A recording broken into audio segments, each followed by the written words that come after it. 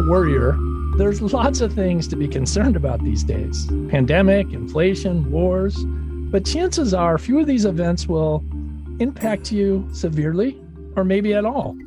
But corona mass ejection has occurred in the past and it will happen again. So stop worrying and get prepared. I'm Robert Colangelo. Welcome to GreenSense.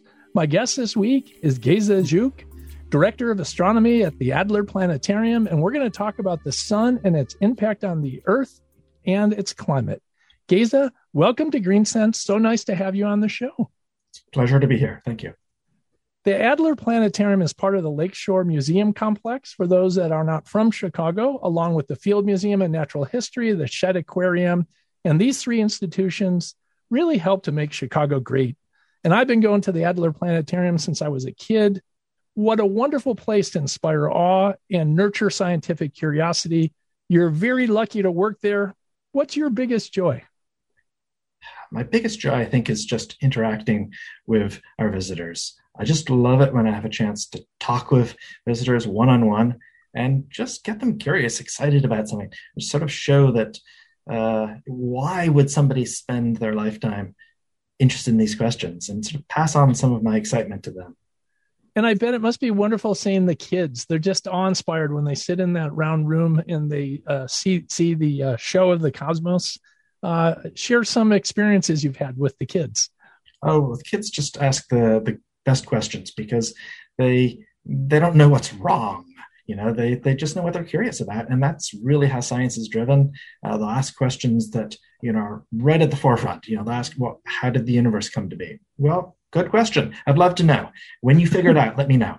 I can tell them a bit about how, and some of the things, but really sort of figure out how do you boil things down so that you're really getting at the essence, which is what a kid really wants to know.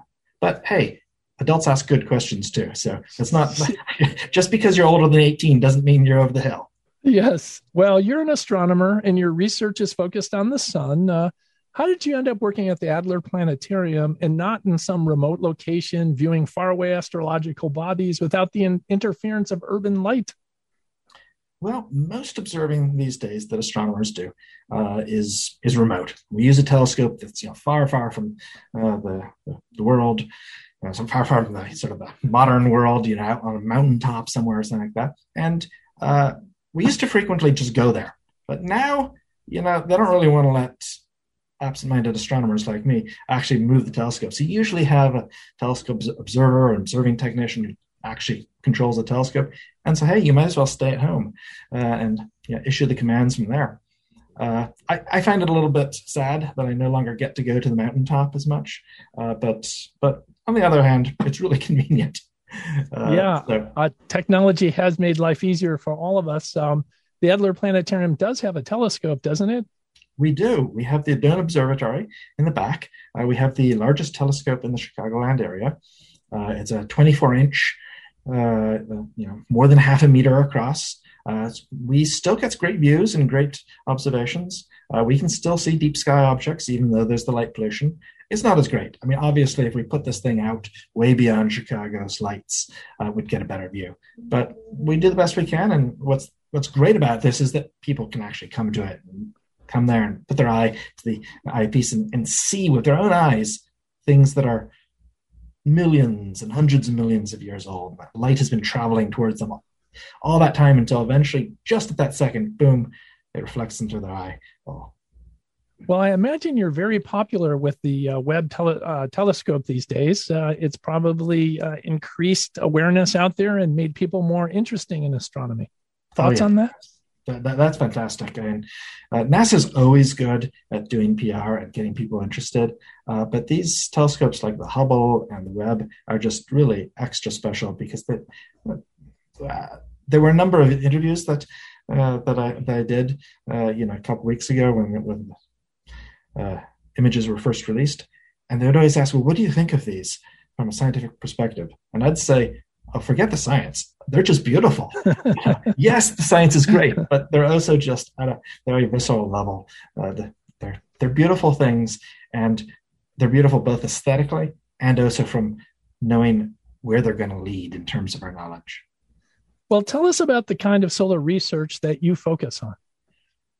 Well, So I'm interested not directly in the sun, but I'm interested in things like things go around the sun. I'm interested in asteroids, of course.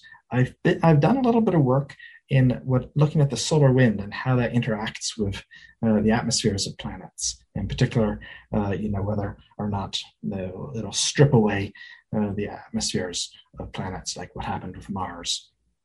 So that's the major work that I've done that's sort of connected with the sun. A little bit of interest also in solar flares. They produce X-rays, and some of them can produce even higher energy gamma rays.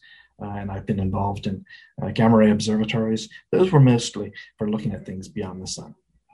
Well, that's what we want to focus on is corona mass ejections. Those are electromagnetic plasma bursts that emanate from the sun.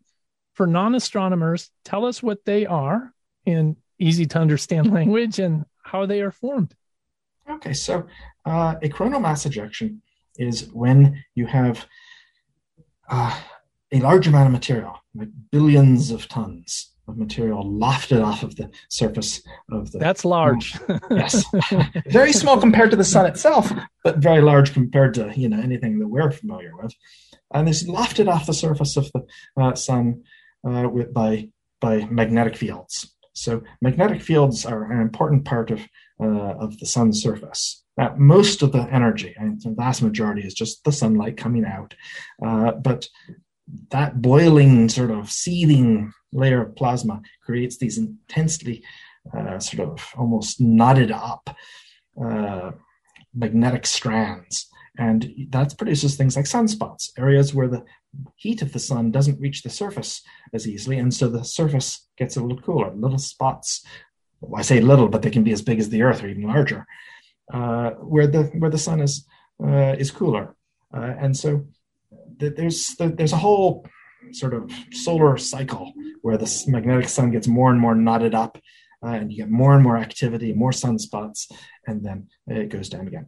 But so these knots can sometimes sort of resolve themselves and untie themselves. And in that process, it can sometimes produce what's known as a prominence, where there's sort of the streamer that lifts itself up off of the sun and lifts some of the plasma, some of the hot material. And that lifting also sometimes can be much more violent and actually throws stuff off the sun, sort of eruptive prominences. And that's a coronal mass ejection. And for those that don't understand, what is plasma? Plasma is a somewhat of an obscure object to most of us.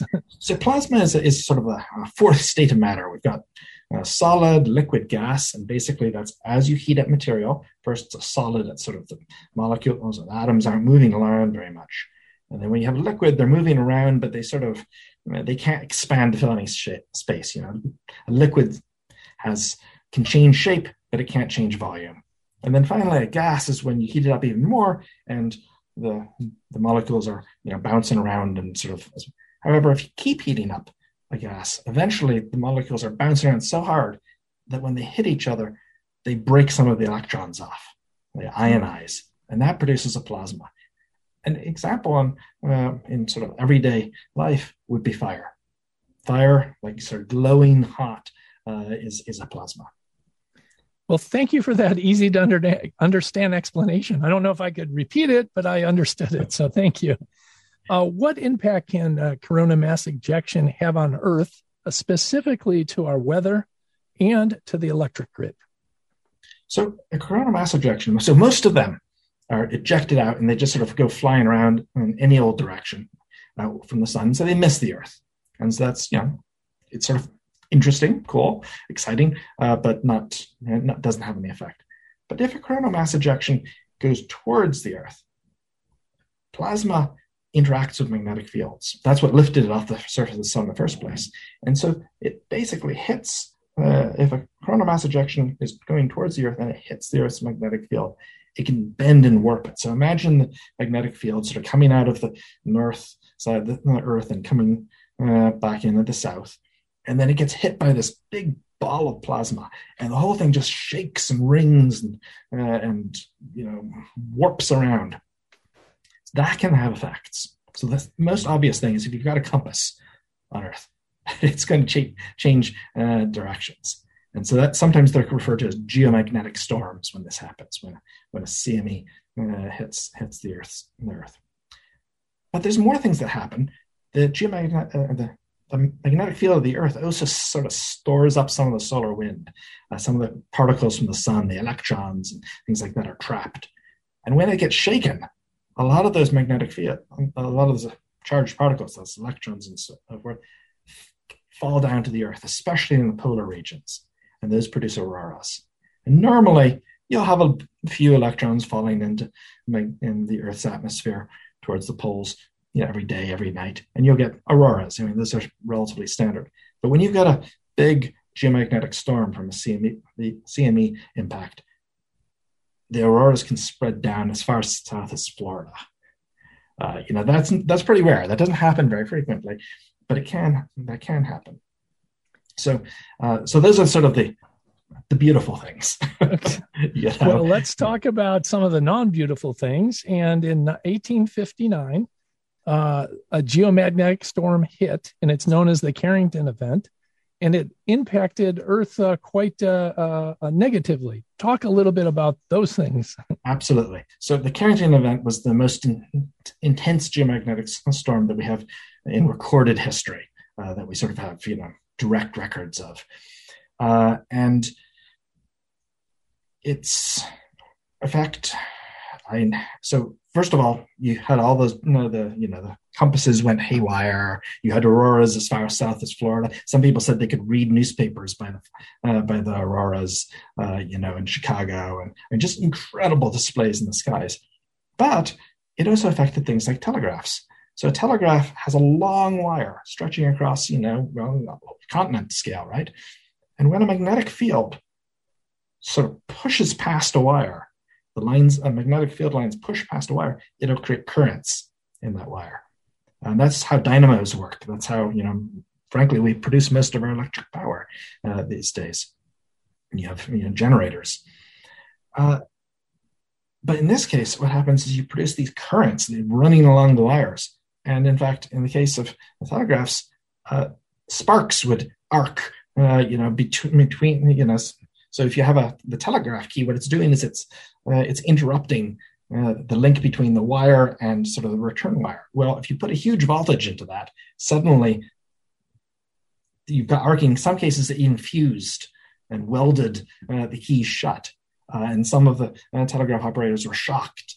They were just, it was, you couldn't even use the telegraphs in some way. Other cases, they shut down the power system and the telegraph still worked. So there were all sorts of things. But I guess luckily is that there wasn't a whole lot of technology back in 1859. Electricity was sort of just barely getting started to be used. And if a similar thing would happen nowadays, but we have a lot more lines going across, electric lines going across continent scales, the power grid.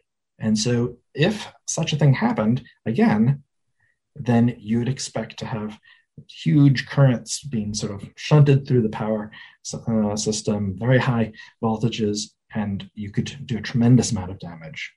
There was one study which suggested that the amount of damage due to the Carrington event, this was back in, 2013, the study was. Lloyd's of London, along with some other folks, did this study. They found somewhere between $500 and $2 trillion worth of damage in the US alone. That's significant. How often do these magnetic storms occur to a point where we should be concerned about them?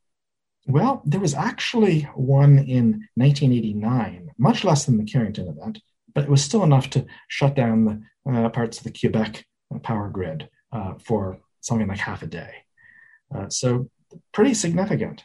We also have, there were other strong flares. We've seen flares on the associated CME that have been at least as strong as the Carrington event, but they miss the Earth. So we know they happen. Back in 774 AD, there's a record in the ice cores and in the tree cores, so the carbon isotopes, that suggest that there was a CME and geomagnetic storm probably about 20 times stronger than the Carrington event. And that wasn't that long ago. That was, a little more than 1,000 years ago, but 20 times stronger. And even a Carrington event scale one would just be, it's difficult to recover if you lose your electricity across the entire country, across the entire globe. Yes. So that begs a question. Does NASA or other government agencies have sensors in place to monitor and detect geomagnetic storms? We do indeed, actually. There's quite a lot of study. In fact, one of sort of NASA's sort of mission areas is looking at the heliosphere because they take this very serious. The heliophysics missions. So there's missions that are looking at the solar wind. There's missions that are sort of just looking at the solar surface. There's stereo that looks from two different directions, so we can build up a three-dimensional picture of it. We've got the Parker Solar Probe that was just recently launched, which is going to swoop closer than any other space probe to the sun, looking at sort of close details. We've got the Solar Dynamics Observer, which is, again, looking at many wavelengths at the same time. Solar Orbiter. We've got SOHO. So we actually have a lot of eyes on the sun. And so that's the good news. Now, how much advanced warning do we have with the current monitoring systems that are in place? Right. Okay. So we can see the events that are happening on the sun with a delay of about 8 minutes, because that's the amount of time that light takes. Luckily, the CME itself takes considerably longer. A CME, roughly speaking, travels at about 1,000 kilometers per second. Roughly speaking, light travels at 300,000 kilometers per second, so it's vastly outstrips. But so roughly speaking, you've got about a couple days warning from when you see something happening. But of course, you have to watch it develop too. And from we have satellites which can actually detect the charged particles in the CME, and those will give us a few hours warning of the actual front. But we'll know a day or so in advance that, wait a second, we got to start getting worried about this. In that case, well, there are some things we can do. Well, and that's what we want to end up on here is now that we know CMEs occur regularly and they can vary in degree of severity and they can impact the Earth, what can we do to be proactive and protect against this next major burst? Well, so there's a number of things. First thing is satellite operations. So satellites are sort of above a lot of the protective influence of the atmosphere and magnetic field. And so satellite operators take this very seriously, and they've figured out ways essentially to shut their satellites down, and put them into safer orbits at short notice. And so the hope is that we wouldn't lose too many satellites, even with really major CME. The other thing is, of course, the power grid. And what we would probably have to do there is segment the power grid so we no longer have all of the sort of continent scale connections, and then break the connections between the power grid and sort of really significant equipment, like some of the largest power control electronics and there's a particular class of voltage controllers and transformers that are very expensive and very difficult to get. They don't make them very quickly, and so if those get burned out, then it's 6 months just to replace them. And so we want to protect this. And the utilities have taken it quite seriously and have been pushed on by regulatory agencies. And so we have the mechanisms in place in which to separate those out, assuming they're triggered, and the utilities don't say, well, can't we just push it a little longer because we're going to give a blackout to our customers if we separate these. So that's good news on that side. Another thing that can, of course, be done is that things like, if you've got a home solar system, you'll have power even afterwards. So that's distributing distribution. Distributing generation is actually, turns out there's a nice side of benefit, that you're a little bit more robust to things like the Carrington event. Do you feel the utilities are adequately prepared and have a good preparedness plan to put in place when they've got that short notice that we have a burst? It's always difficult to know because if you ask the utilities, they say, "Oh, yes, yes, yes," everything is fine. But utilities have a vested interest in saying that everything is good and they don't need to be monitored more. We're certainly in a lot better situation than we were in 1989 when this sort of Quebec blackout occurred. It's anyone's guess, if there's a particularly fast CME that hits us more quickly, or there's damage that can happen even if they can disconnect sort of the primary sources from. So self-reliance and having your own individual plan sounds like a good idea out there. It could be. I'm not going to say become a prepper, but you could imagine, even in the best case scenario where they have to sort of shut down the whole grid because there's a really major CME coming towards us, getting it back online will take a little while because, there are some things which are physical interconnects that they have to put back on, and then resynchronizing the grid. There's a number of things. So you could be looking at blackouts, even in the best case scenarios, across the whole country for a day, and then other places coming online slowly after that. Chance favors the prepared mind, so it's always good to have a plan in place. And I think one of the problems in society now, people have become reliant on other people. We have to start relying on ourselves a little more to take control. So one last question I want to ask you that is often neglected when we talk about climate change is that there's a consensus amongst climate scientists that climate change and global warming is mainly from human activities. We know from fossil fuels creating greenhouse gases that get trapped and warm the atmosphere. But a part of climate change is always attributed to externalities, and that in general just means the impact from the cosmos, the planets, the sun. So what I wanted to get your opinion on as an astronomer, what impact do externalities have on the Earth's climate?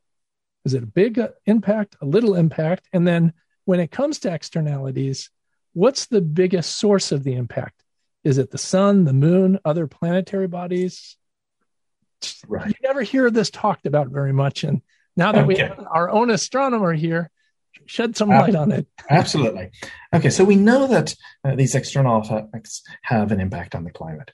We know that there's cycles in the climate, so these long-term Milankovitch cycles, for example, where there are sort of variations in the orbit of the Earth and the tilt of the Earth, and those things make a difference. And it's believed that those are associated with ice ages, so major climate changes. So the orbit of the Earth is probably the most major of those effects. Now, of course, those variations take place over the tens of thousands of years timescale, or even longer. The sun also has some effects. We know that there are some effects to the sun. There seems to be some correlation, but those typically, again, are on the timescale of thousands of years. And the solar cycle, for example, has been shown not to particularly be correlated with climate. So we have fairly long records on those, and global climate and solar, the solar cycle, and that does not seem to be particularly correlated. Things like CMEs, these sort of big massive events, those tend to only have short-term effects on parts of the atmosphere. For example, CMEs will produce radio blackouts, and conversely, better long-range radio bouncing off the atmosphere. Some folks did a study of the 774 CME, the one that was found in the ice cores and the radiocarbon sampling, and they found that basically there was maybe a year when there was a minor influence, primarily on the amount of ozone in the atmosphere. So there isn't a strong direct connection there, but probably these orbital changes, these long-term orbital changes that we understand are the largest external effects. Those won't explain what's happening currently, because right now you see changes on the timescale of decades, which correlates really, really well with the carbon releases and the isotopic ratios of carbon. There's all sorts of things, but they definitely do exist. We have seen other traces where we have evidence that there was a large release of carbon dioxide in the earth. We look at samples in air bubbles in ice cores, and that correlates with the temperature change as well. So we're pretty confident of that. So I don't know. Summary, can I say that the externalities have minor impacts or more of large global trends? But really, climate change can pretty much be attributed to man-made activities. I think that's fair to say. Over very long periods, the externalities are not necessarily minor. You do get ice ages that are perhaps driven by the Milankovitch cycles, but those don't happen overnight. Right. Those take thousands of years to develop. Geza, I really enjoyed talking to you on the show today, and we appreciate you joining us. We'll have to have you back. This is such a vast topic. We just scratched the surface here. So thank you very much for being on GreenSense. Absolutely. It was a pleasure. That's Geza Juk, Director of Astronomy at the Adler Planetarium, talking to us about the sun and its impact on the Earth. GreenSense is an independent radio show that relies on support from sponsors and patrons like you to produce high-quality audio broadcasts that promote innovators with sustainable solutions. Visit the greensensefarms.com website to learn more. I'm Robert Colangelo. Thank you for listening to GreenSense, and catch the GreenSense Minute every Thursday and Saturday on 105.9 WBBM Chicago.